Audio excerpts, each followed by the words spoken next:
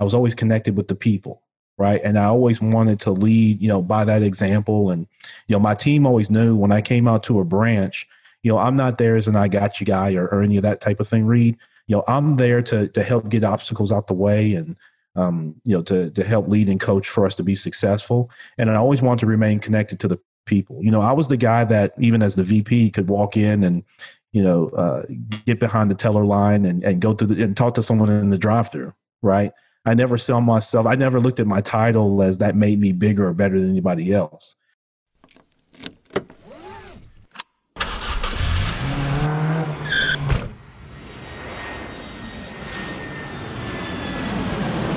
Welcome to Investing in the US, a podcast for real estate investors, business owners, and aspiring entrepreneurs looking to break into the US market. Join Reed as he interviews go-getters, risk-takers, and the best in the business about their journey towards financial freedom and the sheer joy of creating something from nothing. G'day, ladies and gentlemen, and welcome to another cracking edition of Investing in the US podcast from Los Angeles. I'm your host, Reed Goossens. Good as always to have you with us on the show. Now, I'm glad that you've all tuned in to learn from my incredible guests, and each and every one of them are the cream of the crop here in the United States when it comes to real estate investing, business investing, and entrepreneurship. Each show, I try and tease out their incredible stories of how they have successfully created their businesses here in the US, how they've created financial freedom, massive amounts of cash flow, and ultimately created extraordinary lives for themselves and their families. Life by design, as I like to say. Hopefully, these guests will inspire all of my cracking listeners, which are you guys, to get off the couch and go and take massive amounts of action. If these guys can do it, so can you. Now, as you know, I'm all about sharing the knowledge with my loyal listeners, which is you guys, and there's absolutely no BS on this show, just straight into the nuts and bolts. Now, if you do like this show, the easiest way to give back is to give us a review on iTunes, and you can follow me on Facebook and Twitter by searching @Reed Goossens. You can find the show wherever you podcast on iTunes, SoundCloud, Stitcher, and Google Play, but you can also find these episodes up on my YouTube channel. So head over to reedgoossens.com, click on the video link, and it will take you to the video recordings of these podcasts where you can see my ugly mug, but the beautiful faces of my guests each and every week. All right, enough out of me. Let's get cracking and into today's show.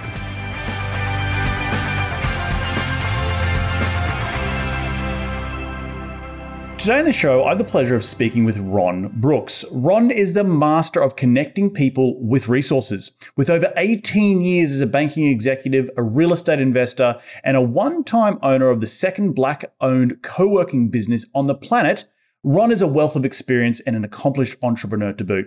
To top it all off, Ron gives back to the wider community with his weekly podcast called Minding Your Own Business Show, where he interviews industry leaders, investors, CEOs, and business owners, all with the goal of sharing best practices and inspiration. I'm really pumped and excited to have him on the show today to share his incredible story with us. But enough out of me, let's get him out here. G'day, Ron. Welcome to the show. How are you doing today, mate? Hey, Reed. Thanks so much for having me, man. That's tremendous. And I'm excited to be a part of this show, man. I've been a fan of it, been able to listen to episodes, and I'm excited to be here myself, man. It's awesome. Well, mate, thank you very much. And I had the pleasure of jumping onto your show during this quarantine time. So I guess before we get into it, how's quarantine going for you? How's it treating you? What's interesting, Reed, is I've picked up my part-time teacher's aide gig. I've got 3 daughters here, ages 10, 9, and 7. Oh, okay. Are doing full-time virtual school. And so yes. In addition to operating my business here at home, I'm like a lot of people around the world and a lot of Americans. I'm also having to be supportive for kind of K through 12 school. And so that's been interesting to say the least, but I'm extremely fortunate, Reed. I've got no complaints, man. I've been doing well. I don't have children. Sorry to interrupt you. I don't have children, but I can only imagine having kids going back to school and having to try and somehow juggle business and the work-life balance and having people, continuing to grow your business, but also have kids not just coming at you. Hey, dad, help me with this. Yeah. What's interesting is if you want to see some comedy, Reed, I can send you some screenshots of the kids' faces on Zooms. That'll really, if you're ever feeling down, I can send you those. Those are hilarious, to say the least. I think it's the new norm, right? Where, everyone has to be appreciative of how hard parents work on both the mum and the dad, and just juggling everything. Becoming teachers overnight seems nuts. So yeah, man, I definitely don't envy you at all. But let's get into the nuts and bolts of this show. And What I want to talk about today is, and first we'll kick it off with, can you rewind the clock and tell me how you made your first ever dollar as a kid? Yeah, you know what? It's interesting. So, Reed, I grew up here. I was born in Chicago, Illinois, but I grew up here in Memphis, Tennessee, where I'm currently am now. And Reed, what's interesting is, I grew up in, what's argued between Harlem, New York, and here in Memphis, Tennessee, one of the oldest Black communities in the country. That being the Orange Mound area here in Memphis, Tennessee, kind of southeastern part of the city. And so, growing up and facing some of those, challenges and having, very hardworking, engaged parents, I got started in athletics very early. At the age of 4 or 5, I was playing basketball in what's called the, Amateur Athletic Union, or the AAU. And I started making my first money was from selling NFL pencils, actually. So I'm playing basketball, but at that time you could get I think there were maybe 28 teams in the NFL. And so you could get all 28 of the pencils, in one pack. And kids, my age and even older, would buy these. And so I'd sell them for $0.25 a piece. So you could get, 4 for $1, of course. And so you could get a whole pack of these NFL pencils for like $2.50 or something like that, and then sell each one, for $0.25. And so, you make a little money. So, for me, having $5 or $10 in my pocket at 6 or 7, that was big money back then. I mean, I could take care of me and a few friends at the ice cream truck, and, from doing that, what I noticed is that, obviously product is, very important, having, something to position and sell and providing a value. And so I learned that early on. My dad was and he is a civil engineer, but he took entrepreneurship in school. And so able to see that, although he was not a full-time entrepreneur himself, he always shared, Reed, that value of understanding what people need and being able to provide it. And then, having some sort of, mission around what you do, so that you don't get caught up just in the sole pursuit of money and financial gain, but you can do some of that while also providing something for people. So those pencils were great because everybody needed them for class, and everybody wanted to have their favorite team. And Nintendo was big back then, so we were all playing the NFL games there, and that was such a big deal there in my neighborhood. Well, I love that story of selling pencils, being very entrepreneurial at a young age. And actually, your dad and I have something in common. I'm a civil engineer as well. That's what I went to school for. So awesome. Very cool. But I want to talk a little bit more about, you mentioned challenges and growing up in the Harlem-esque, of Tennessee. For someone who hasn't grown up in that, can you maybe paint a little picture of what were the day-to-day struggles in order to get you to where you are today? Because it's such an accomplishment just in itself. And then we can talk a little bit about how you're giving back to the wider community. Yeah, absolutely. No, I appreciate that question, Reed, because oftentimes you see what's going on here in our country, and a lot of people don't always get the perspective because sometimes, again, it's not always everybody's fault, but we're, who we interact with is who we interact with, and we don't always have a direct interaction sometimes with people from various communities. Where I grew up is, and it's like a lot of people that, that may be listening, there's social economic challenges, in that community. This was a community that once did thrive, Reed. Mm-hmm. And a lot of the men in particular worked in factories and things like that, and they created middle-class jobs. And so from those middle-class jobs, then you're able to support local entrepreneurs and local business. And a lot of people then would, start working a job, Reed, and then, maybe branch off and start their own business. Of course, you fast forward and, some things obviously from the, government political standpoint, impacts, those jobs. And right. So then, over the decades, and when I was a little boy, was in the 80s, this is when, this was really kind of coming to a head where these factories would close and these men, it was difficult for them to kind of find new skills or apply their skills in new areas. And so they struggled economically, and that just has a downward domino effect on the community. And so when I was growing up, oftentimes there weren't a lot of men that were doing things, running businesses, and being heads of households, and really driving things. And so that has an impact. And so for a lot of kids, when you come up in those tough social economic areas and you don't have the mentorship or anybody to look to inspire to, you can aspire to the wrong element, because you look for who's successful.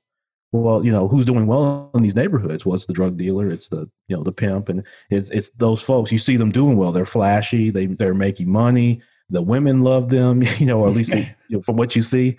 And so that's then what you can aspire to be. And one of the things that helped me through my career was I went on a field trip to a bank that I actually ended up running later on once it got to my career. But as a boy, I got a chance to see people at a bank that looked like me and that were successful. They weren't sellouts. They weren't trying to act any different kind of way. They were, from neighborhoods like mine, and able to see them, be successful. So it's that vision sight read that I think helped, kids like me be able to then aspire. And I think, a lot of other communities sometimes have, from an early, standpoint in their walk, people have that vision and they can see someone that's being successful. They can see a real estate investor. They can see someone start their own business and be successful and, have a family and things like that. And if that's what they want to do. And so I was fortunate in getting that opportunity, Reed, to see that at a fairly young age, an impressionable age of people, and not just everybody there that looked like me, but, kind of this melting pot of people working together professionally, no matter what walk of life they came from, for a common good. Same just like in sports. I played with guys that came from all different walks of life, and many of them were still friends and connected today. And those relationships, help shape, who I am and how I view the world, and the level of empathy I'm able to have when things impact people, even if we may not have come from the same area or grew up the same way, whether that's more well-to-do or maybe that's the bottom of the bottom. Having that diversified interaction has really helped shape, who I am. And so I'm very proud of that, and hope that answers your question. No, it does.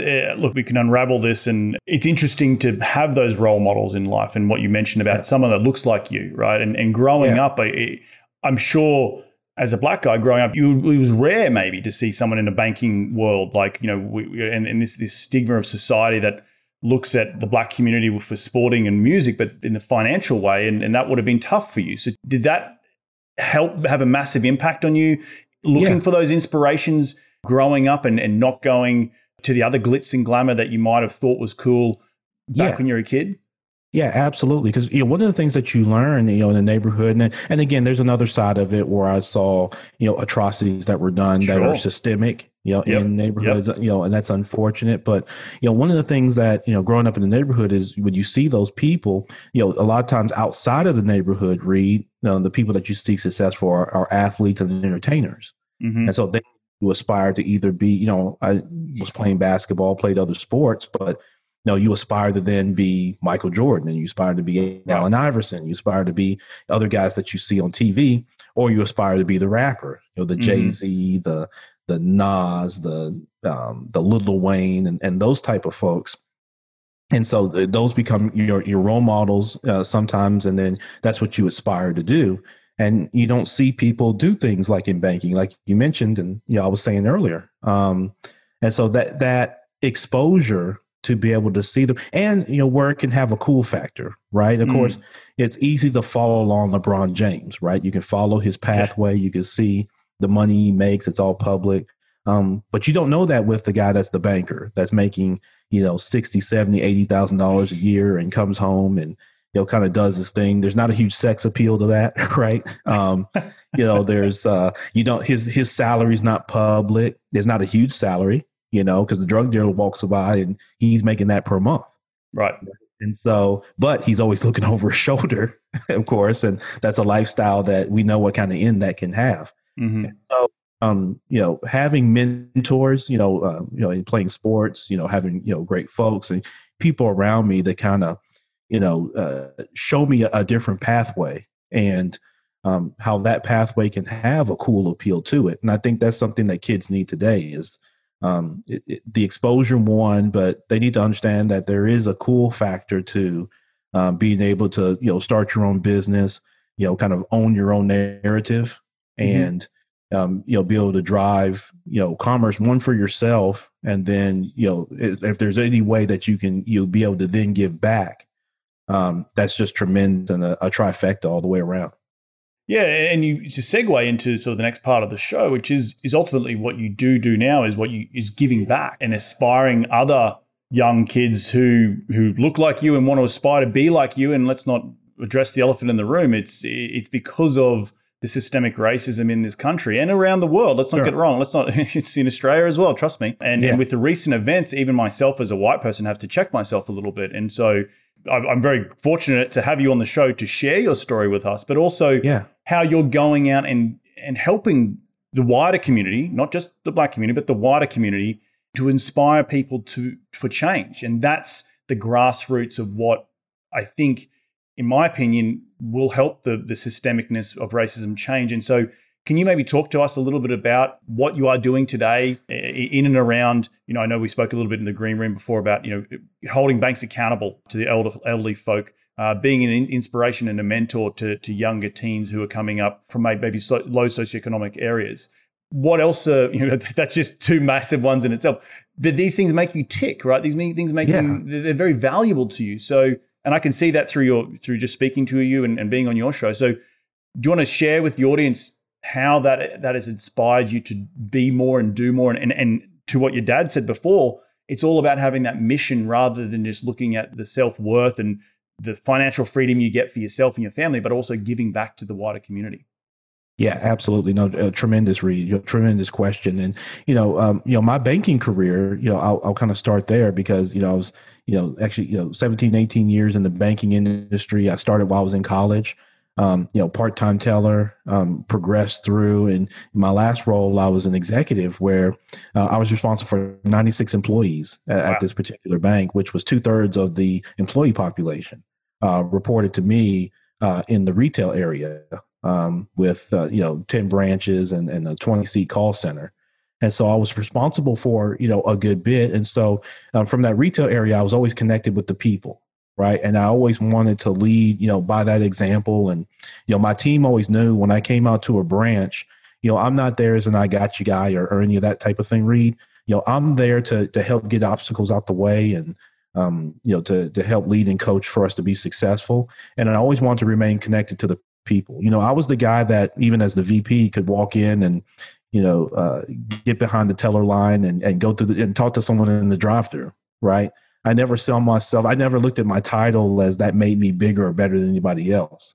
It's kind of like a sports team. I have a role on the team, and if my role is to defend or to score or do whatever, then that's what I do. But it doesn't make me bigger than the team or bigger than the next guy who has a different role. But all of it's important to being successful. And so, when that ended, and I'll share with you that. That didn't end on the greatest terms because of my, some of it's because of my entrepreneurial spirit and wanting to see things be successful. And sometimes in leadership, as you know, Reed, everybody doesn't see things that way or see the world that way. Some people see the world just solely as, kind of what's in it for them. And people are just kind of a requisition number sometimes. And that can be unfortunate. And so when you have that difference of view, that can have an impact. And so when you get to what I do today in, going out and compelling these same banks to, as you have branches in these areas, in these various communities, right? And it doesn't mean that, there's a negative light shined on a well-to-do community, right? Because that's tremendous. And obviously you should be doing business there. It's prudent. And if you have target audience there, you should do business. What I hold them accountable to, and most do very well with this, Reed, but some need constant coaching and oversight, is to have that equity across where they do business. So everywhere they have branches, you'll have similar services and similar offerings, right, in those areas. And then a big part of that is like you mentioned, the seniors, those matriarchs and patriarchs that help build our communities and help get us to where we are today.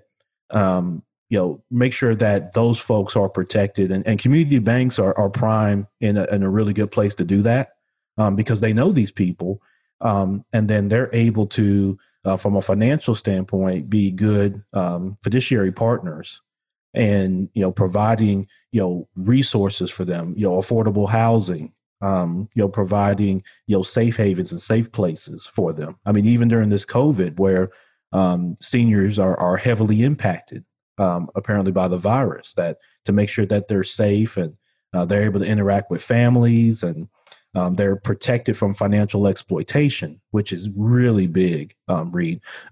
Just last year, according to the CDC, if you go to cdc.gov, you'll find this stat. $2.9 billion was lost last year to elder financial exploitation in this country. I mean, you're talking almost $3 billion.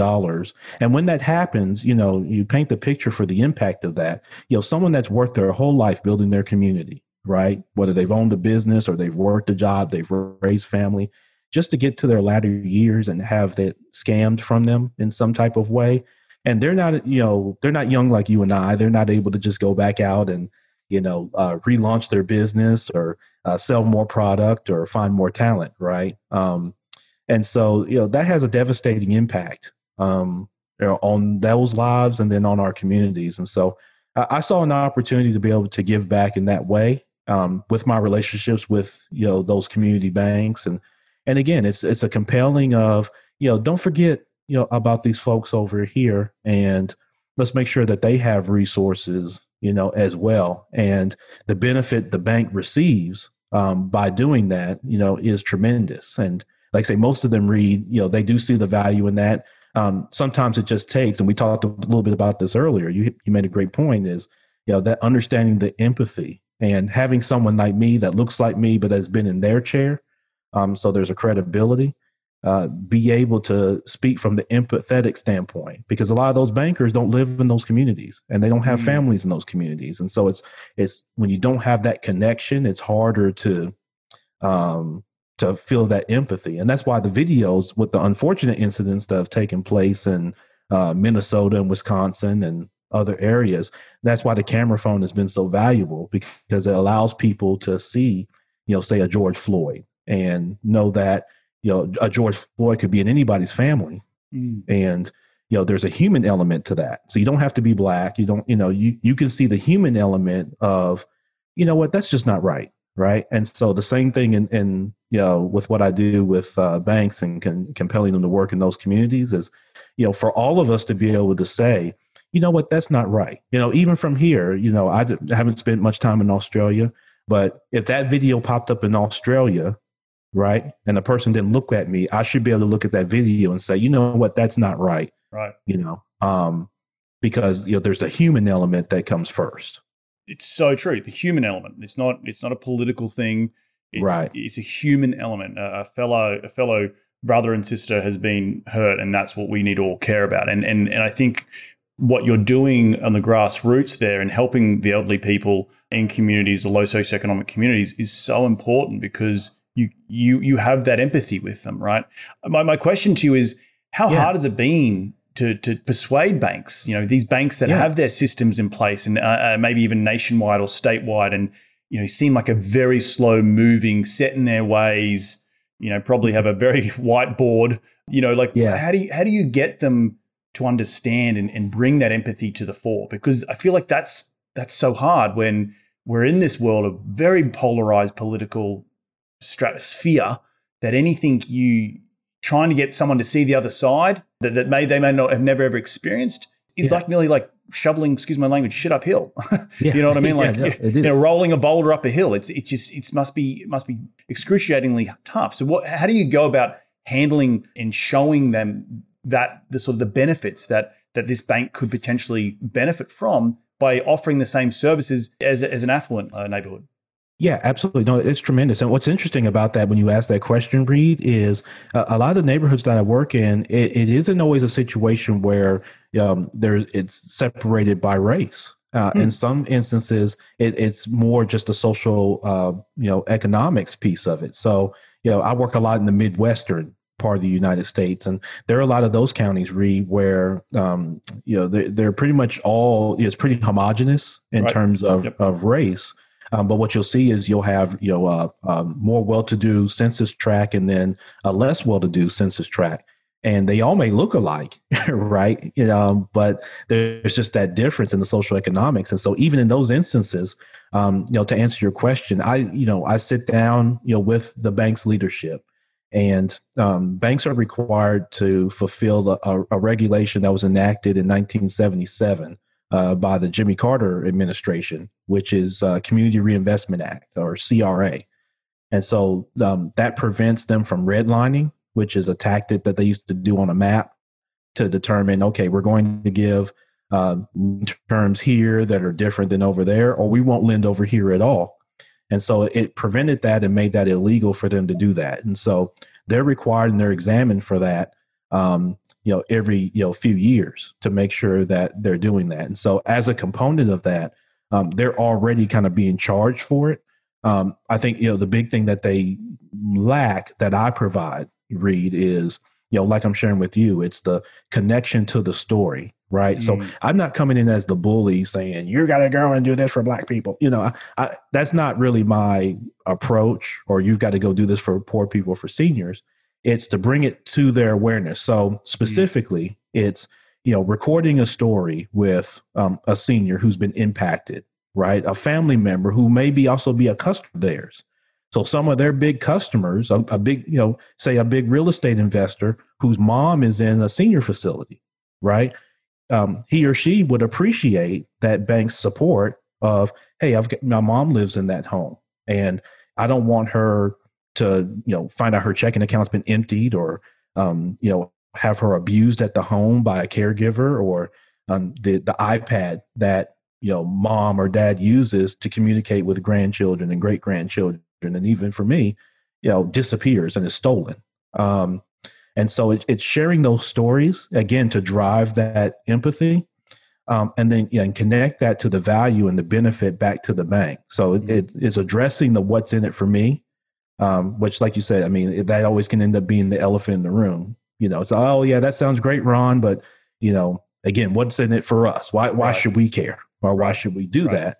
And so it's, tying that back to the value. And I leverage a lot of my experience, there, Reed, as a business owner and as a former banker.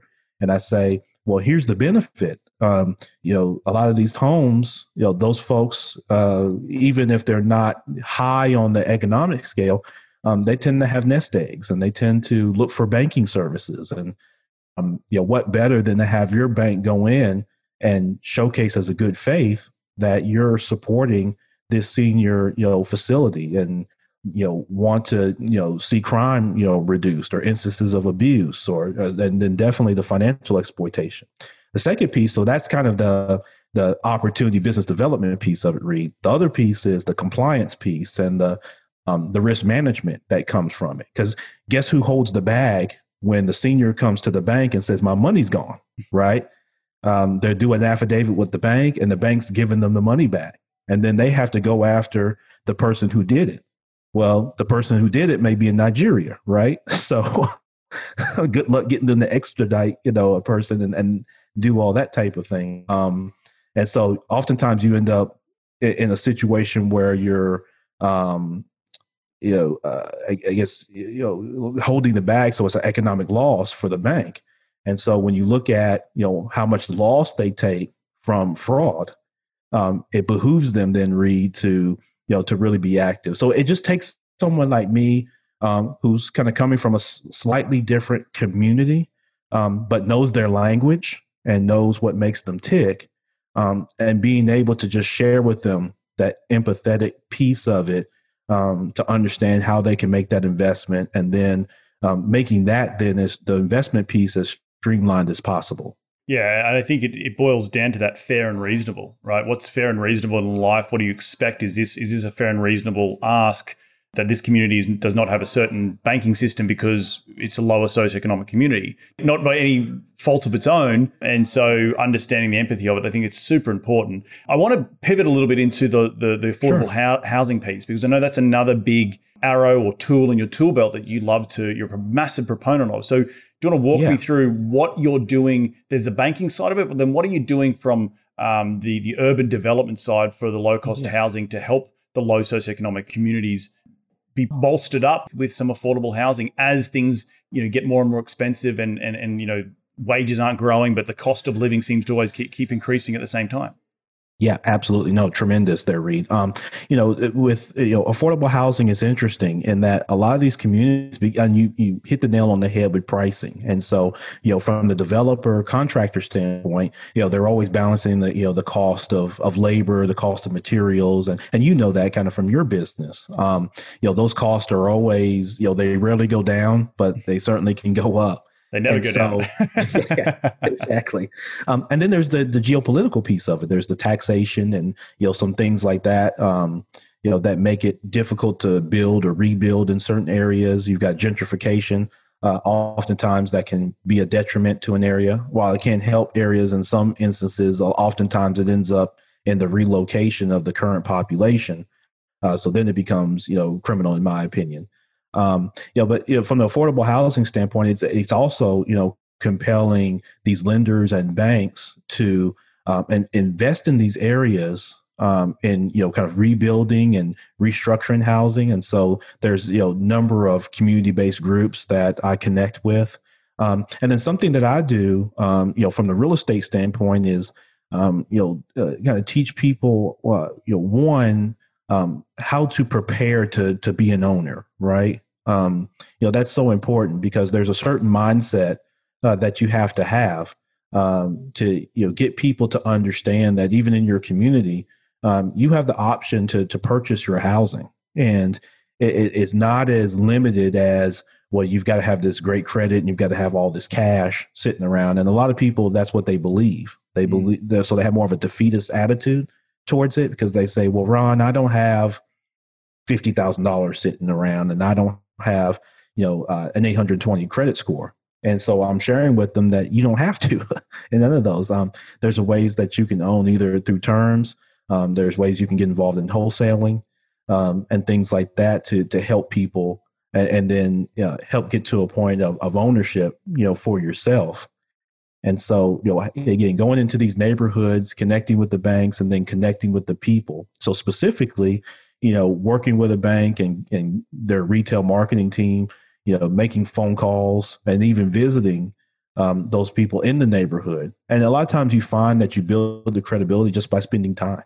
You go there, you spend time, you go to the community center, you might play a little basketball with some of the kids and then you sit down and have a conversation. Right.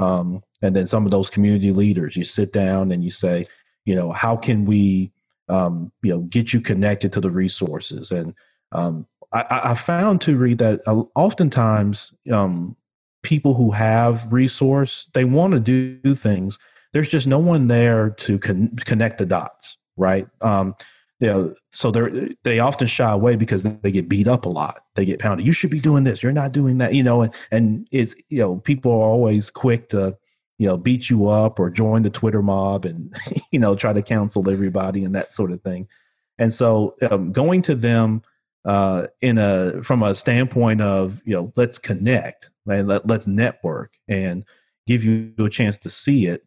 And as you see it and experience it, your mind will connect to, how you can help and that sort of thing. So it's not you running to people with your hands out and saying, oh, give me, give me, give me. So, getting people to understand that, these folks are not looking at handouts, kind of contrary to the, popular belief sometimes. They don't want a handout.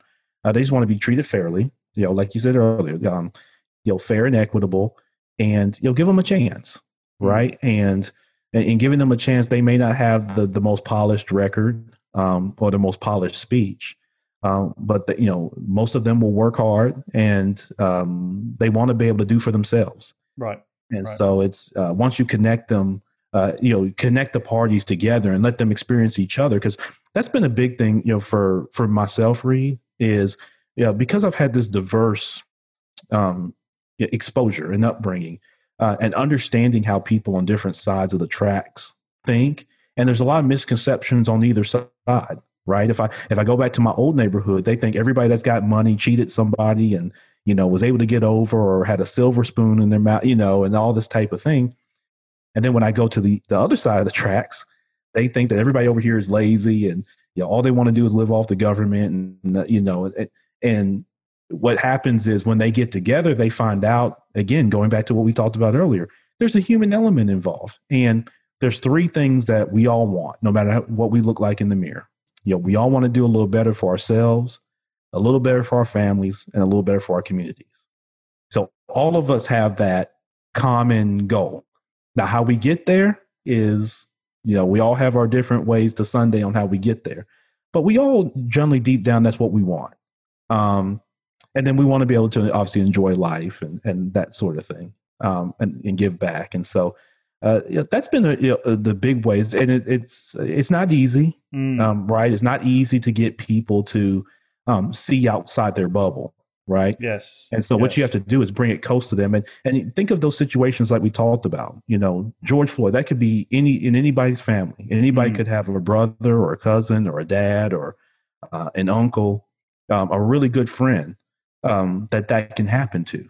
And there's been, those were high profile, but, Reed, there's been tons of things that have taken place all around. And so it's connecting people to that.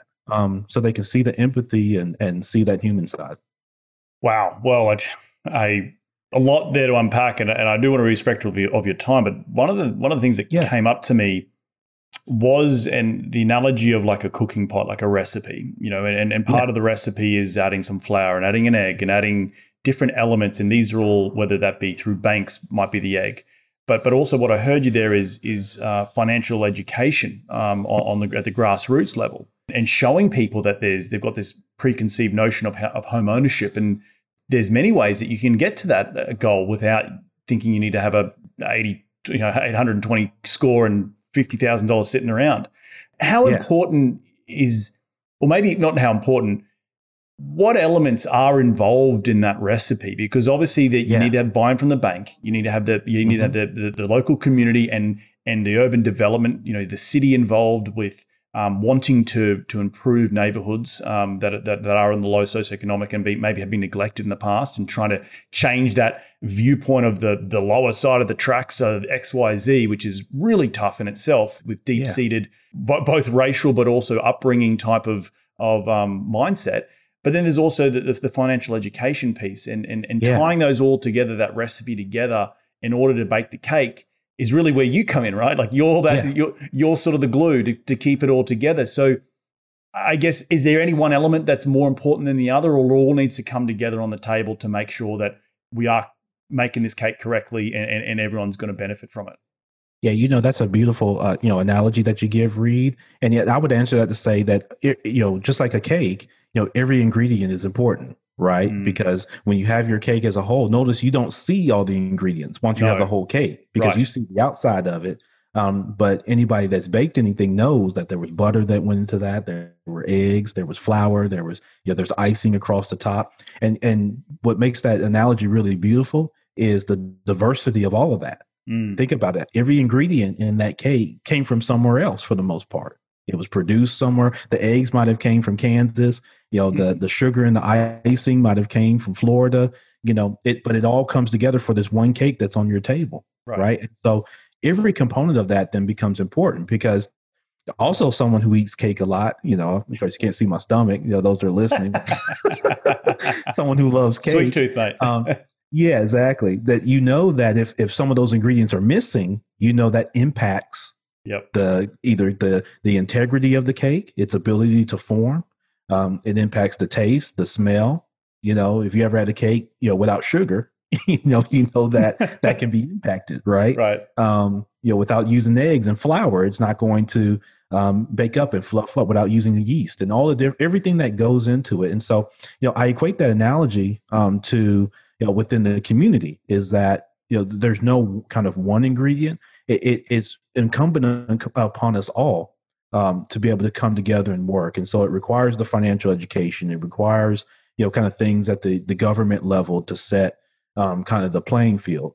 All of us as citizens within a community to help connect and support. And so, at the very beginning of that is mindset, and mindset gets shaped by, that exposure, like we talked about earlier. When you can see it and you can see it work, that takes away that pessimism and that cynicism sometimes that people have in communities. Because they've been, sometimes led astray and that sort of thing. And, they've been scammed. And so they have that pessimism and cynicism. And so they haven't seen it work. And so then they don't trust it. And so what you have to do is you have to build that trust up by letting them see that. So at the very beginning, they need to see people own their home. Right. And so what you have to do is expose them to that you can do that. You don't, like you say, have to have all those things in place. Let's help you get those things in place. But in the meantime, let's challenge the critical thinking and the mindset. And then when you go to the banks and you say, yes, we know you have to have risk management. We know you're not in the business of just giving out money to every single person. Right. They're required by law to be prudent with the money that they've been entrusted as a steward to manage. And so we get that. They're also in the risk business. And sometimes you have to remind some banks that they're in the risk business. That's what banking is. You're in the risk business. You put money in the air. You're taking the credit risk and you're looking to get paid back with interest on that risk. And every single person that walks through the door is some level of credit risk. Right. Because we're human beings, right? We're the biggest wild cards in the world.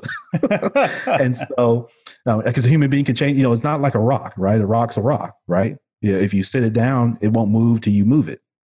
Human beings are completely different, right? We have a thought at 1:00 and a different thought at 1:01. And so it's bringing all those things together. And that's why I love that analogy that you gave, Reed, because, all those ingredients, like I spoke about, the education, the health, that's another piece of it. That's a huge impact. The ability to feel good about yourselves. I mean, this, when you have a business that's doing well, you feel good about yourself. If you've got a job, that you love and, is doing well and, that sort of thing, you feel good about yourself. You have an identity. And sometimes in these communities, people don't have that identity. And so they go create it. Right. And sometimes they create it unscrupulously, and then that creates a lot of major issues that oftentimes we see. And so, having that cake and the ingredients come together, and I think that's what you're seeing around the country is this awakening to, we saw it in 08, 09, and we talked about my podcast with you was, in 08, 09, this awakening of entrepreneurship that, all right, boys and girls, you can't put all your eggs in one basket and that sort of thing. And you kind of need to diversify. And, why are we okay having multiple debts, but not multiple incomes? That sort of thing. So that began challenging the thinking in this country. And now I think what's happening, Reed, is that critical thinking is getting challenged from a social justice standpoint and, the benefit of equity. And I think companies that embrace that and banks that embrace that are going to do very well in this next evolution of what life is once this pandemic subsides. I think the people that are willing to truly embrace that and see that human element and see that cake and know that you don't bake a cake by just eggs, right? Or just sugar, right? Won't make a cake. And so I think as leaders see that and they transition and they get more comfortable with it and more exposed to it, and have it in their circle. A lot of times, we're so segmented in this society. I've got my friends, you've got your friends, and these are the only people I ever interact with. And so, once you get a chance to kind of step outside of that and see these people, and you're like, you know what? It's not so bad, or it's not like what I read or what someone told me, right? Or my preconceived notion about it. And again, that's on either side, right? Because both sides of the tracks have that. Right. And it can impede that ability to come together for those ingredients to bake a a good and tasty cake. Well, mate, I want to be respectful of your time, but one question I have for you right at the end here is we've got a lot of investors who listen to this show, a lot of people who are very into, let's just say, financial freedom for themselves right now. But what can we all do as real estate investors and business investors to make an impact on the greater community? What's one thing what's a piece of advice you can give to all of us? Yeah, I think the big thing is to be able to have empathy through engagement, through listening. Many that are in real estate and you become a landlord, and that can be a tremendous thing. Sometimes being a landlord can have a negative connotation. But it's tremendous around this country. It's one of the things that makes, this country great is the ability to own real estate, be a landlord and provide housing, for someone else. But I think the one thing that real estate investors can do is have that empathy and be willing to listen. And I love what you said, in interview on my podcast about, how you work with tenants and even as the pandemic was coming along and anticipating where there might be gaps or concern, and then the relationship that you have with the tenant with, the ability to have that two-way communication. I think is tremendous. So I think that, that's the number one thing that I think real estate investors, particularly those that are, you're buying and you're holding and you're, you have tenants and that sort of thing, is that, kind of listening and that connection. And then, kind of along that, the other side of it is if you're more of a buy and flip, type guy or girl, look at who you're selling to and being mindful that, going into a neighborhood and adding Starbucks and, adding, these corporations and things like that can look good. They can have they can convert real estate into beautiful structures and things like that. But oftentimes what can happen is you can contribute to the gentrification to where the current resident population can no longer afford to live there. And they end up forced to move or, getting pushed out or that sort of thing. And so, I'd hope that real estate investors would be mindful of that. And that goes back to that empathy piece of, going in, when you go into neighborhoods and you look at the spreads and things like that, that's all tremendous. But don't forget about the people that are there. And is it such that, find creative ways to be able to restructure and improve a community, but not move the current residents who love that community and have supported that community. Don't price them out or kind of, create a situation where economically they can't remain in their home. Mm-hmm. And so I challenge, all of us, in that capacity that's in real estate. If we can do that, those kind of one thing combined, Reed, I think that, it'll be, again, it creates this trifecta of wins, right? Real estate investors win, the community wins, and then, overarching, our country wins when we're able to do that. And I think as, like we talked about before on either side, I think when real estate investors see that and see that as being something that's beneficial, certainly economically, but just overall to their business, and you can lay your head on your pillow and feel good about what you're doing. I think that's going to speak volumes for us. Yeah, 100%, mate. I think at the end of the day, we're all in the business. We're in the people business, right? Whether we're real estate investors, we're providing housing, whatever spectrum of the housing sector you're on, we're providing shelter, right? And one thing the pandemic has at least taught me is that without my tenants, I don't have a business, right? And so making sure that we are not the big bad landlord, we're not that sort of stuff. We're there to support them and see them and hear them in the fact that they might have lost their job but it's not no fault of their own, right? And we want to work with them. But I also understanding how the investment decisions you make today will impact a community in years to come. And so being empathetic towards that, and I think that's what it's been the real crux of this show, has been the showing empathy towards one another, regardless of what side of the tracks you're on, because we are all humans at the end of the day. And it's not a political sport. We're just trying and do what's fair and reasonable for everyone involved, not just for your own back pocket. So yeah, love it. All right, mate, look, we're going to get into the final lightning round. It's called the top 5 investing tips. You ready to get into it? Yep, let's do it. Mate, what's the number one habit you practice to keep on track towards your goals? The top thing for me, Reed, is to write down. With all the technology that we have today, I try to make sure that I write things down. Every morning. I write down just real quick, and it sounds kind of cheesy, that sort of thing, but I write down just a couple things real quick that I'm really either proud of or that I'm grateful for, right? And then what do I need to accomplish at the end of the day, right? So whether it's recording this podcast with you, whether it's recording on my own podcast, whether it's having a conversation with a bank, what do I do that moves the needle? Can I talk to one person? In the community or one banker, and maybe share with them a video of here's what's going on right here in your backyard that you may not see, right? And so and then you think of that personally, with my girls and with my wife and with family, what do I need to accomplish? What do I need to be available for? That sort of thing. So I like to write it down because it helps that commitment piece of it. I find when I'm typing stuff, just copy and pasting stuff, it doesn't have the same effect on me.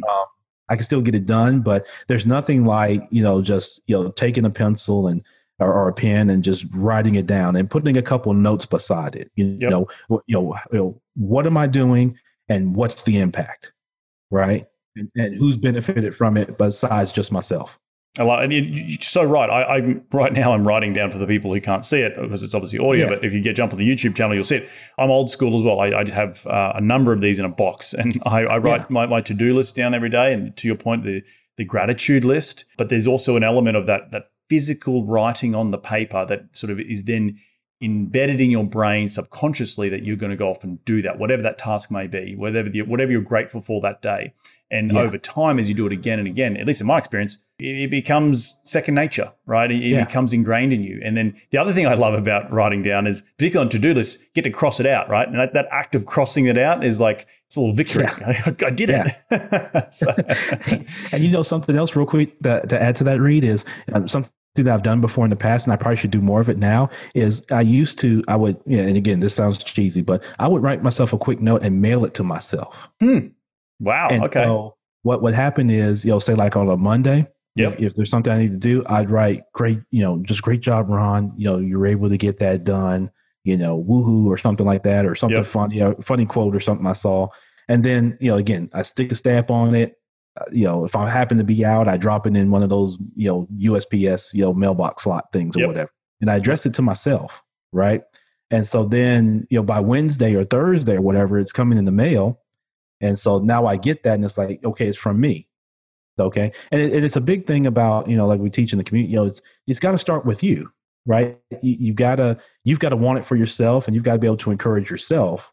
And that's one thing that helps me is just that. And we don't get a ton of mail like that anymore, right? Everything like we talked about is electronic. So you're just getting that note in the mail, and it's coming from me, and it's just an encouragement. So that Wednesday I may be struggling with something, or maybe I'm not feeling as upbeat or something like that, and now I get this from myself.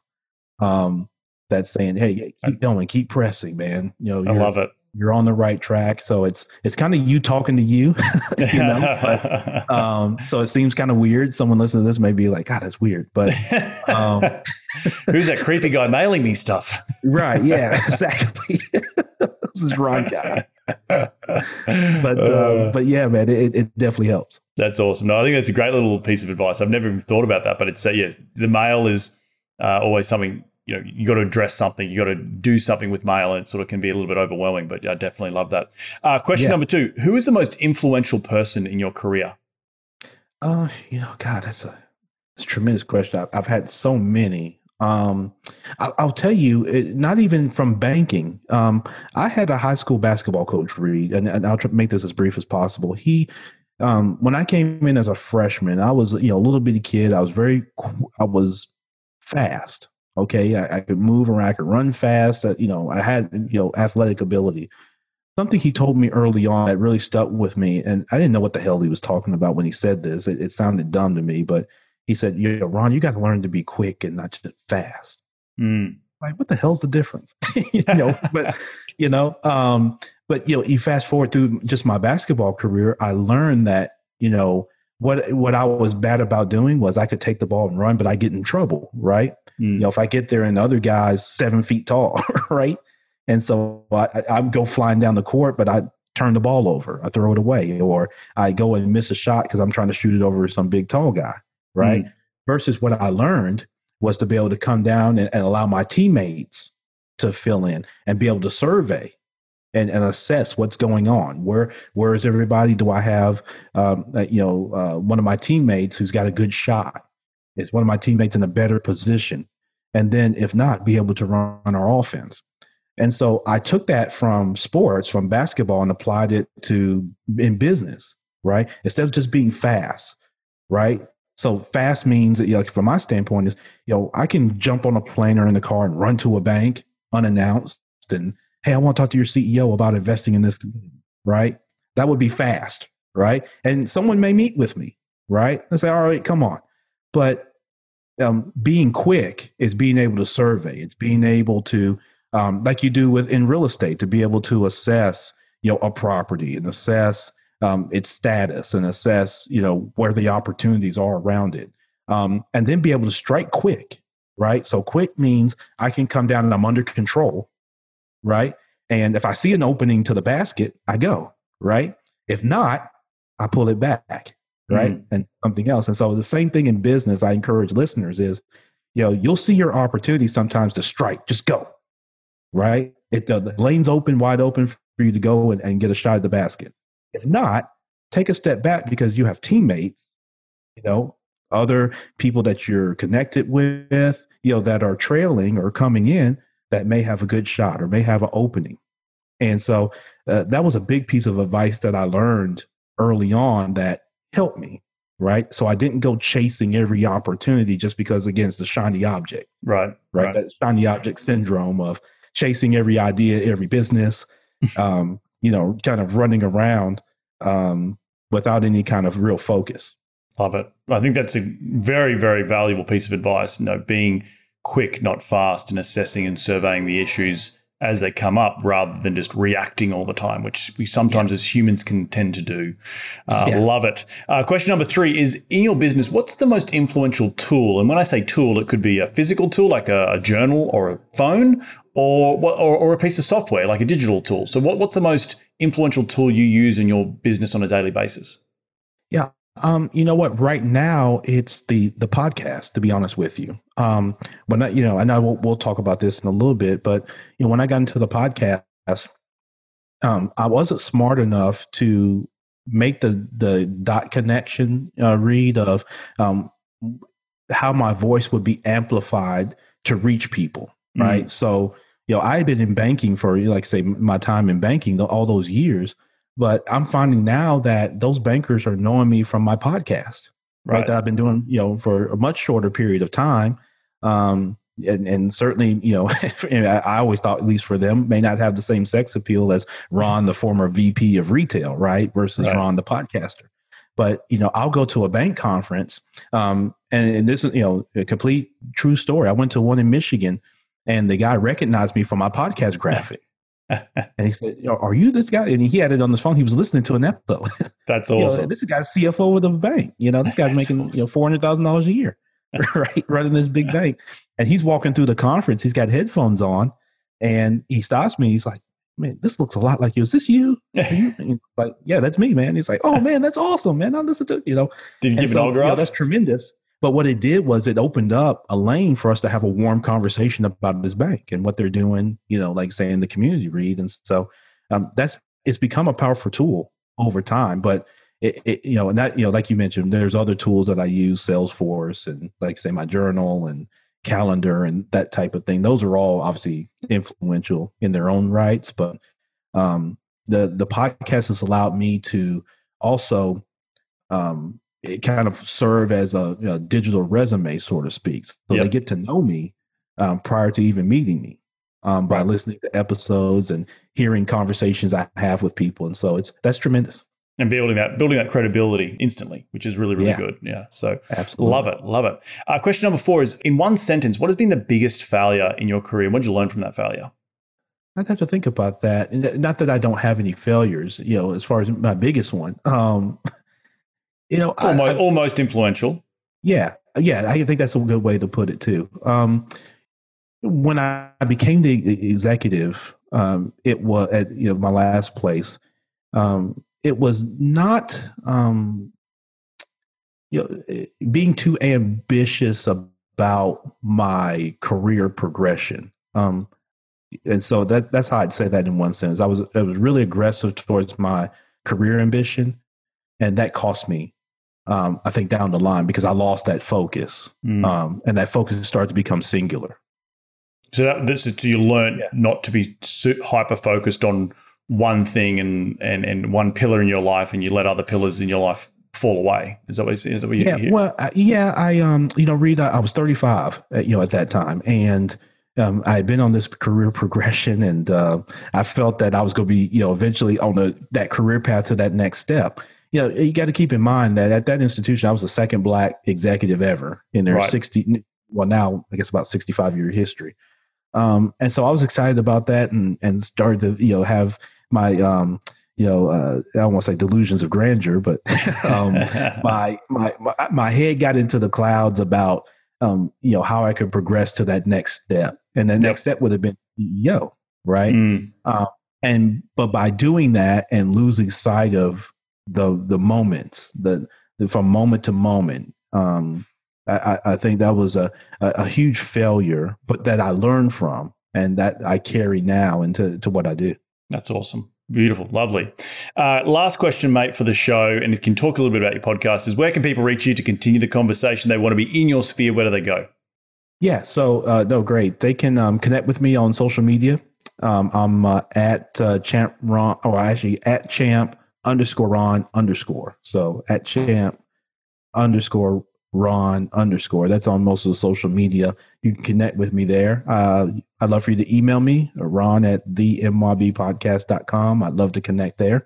And as you mentioned, the Minding Your Business podcast, where we kind of blend that fusion of business and lifestyle into one. You can always check me out there wherever you find your podcast. And so love to be able to connect with you there and continue dialogue.